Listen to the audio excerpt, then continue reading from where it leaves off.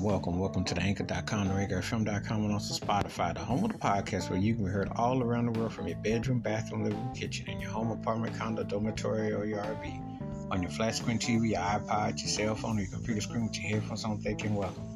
If you happen to be in the drive-through curbside service parking lot with a mask on, back to school, back to work, on vacation, wherever you are, please continue to be safe and careful out there. And again, you can hear this episode on Anchor.com, ReggaeFM.com, on Spotify. Appreciate your support. And now on with the episode.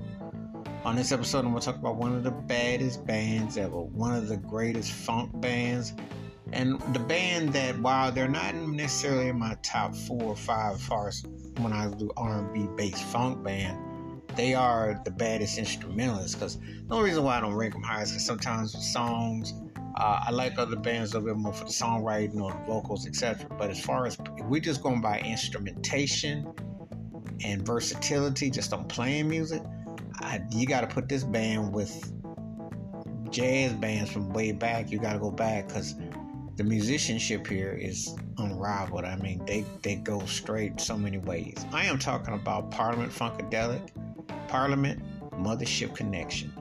And this song is so cold. I mean, Bernie Worrell's playing, and you just know it's his chord. The way he would hit that groove, you just knew it. Bootsy on bass, George Clinton leading.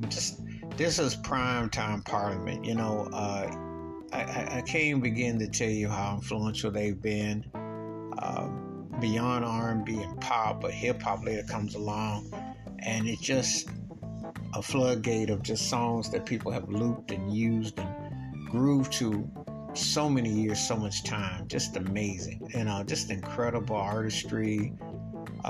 And so many details. And one of the things about when you hear a song like this is that the arrangements and the way they could just take on another groove.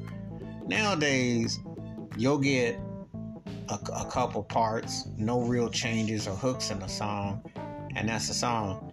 P-Funk, like when you hear this song, this got about 2 or 3 grooves going, and the tempo of it's almost like a jazz laid back feel, because if you listen to the horns laid in the cut, it almost puts you in a song like a smooth jazz connotation, but yet there's that stank with that groove and then the synthesizer. So it's just the way it's used.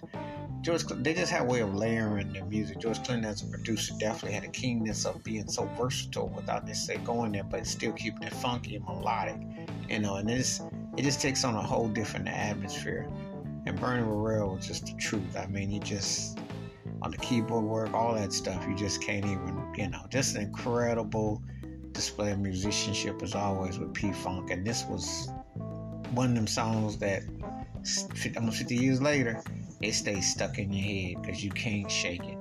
Wash your hands, keep your mind clear, watch out for another. Please give me your thoughts and takes on Parliament's Mothership Connection and how this song stands out in their vast catalog of strong, great songs. And I do mean one of the baddest bands ever. Keep it funky, keep it on the one. Please be safe, be careful out there. If you've not heard Parliament Mothership Connection, please do.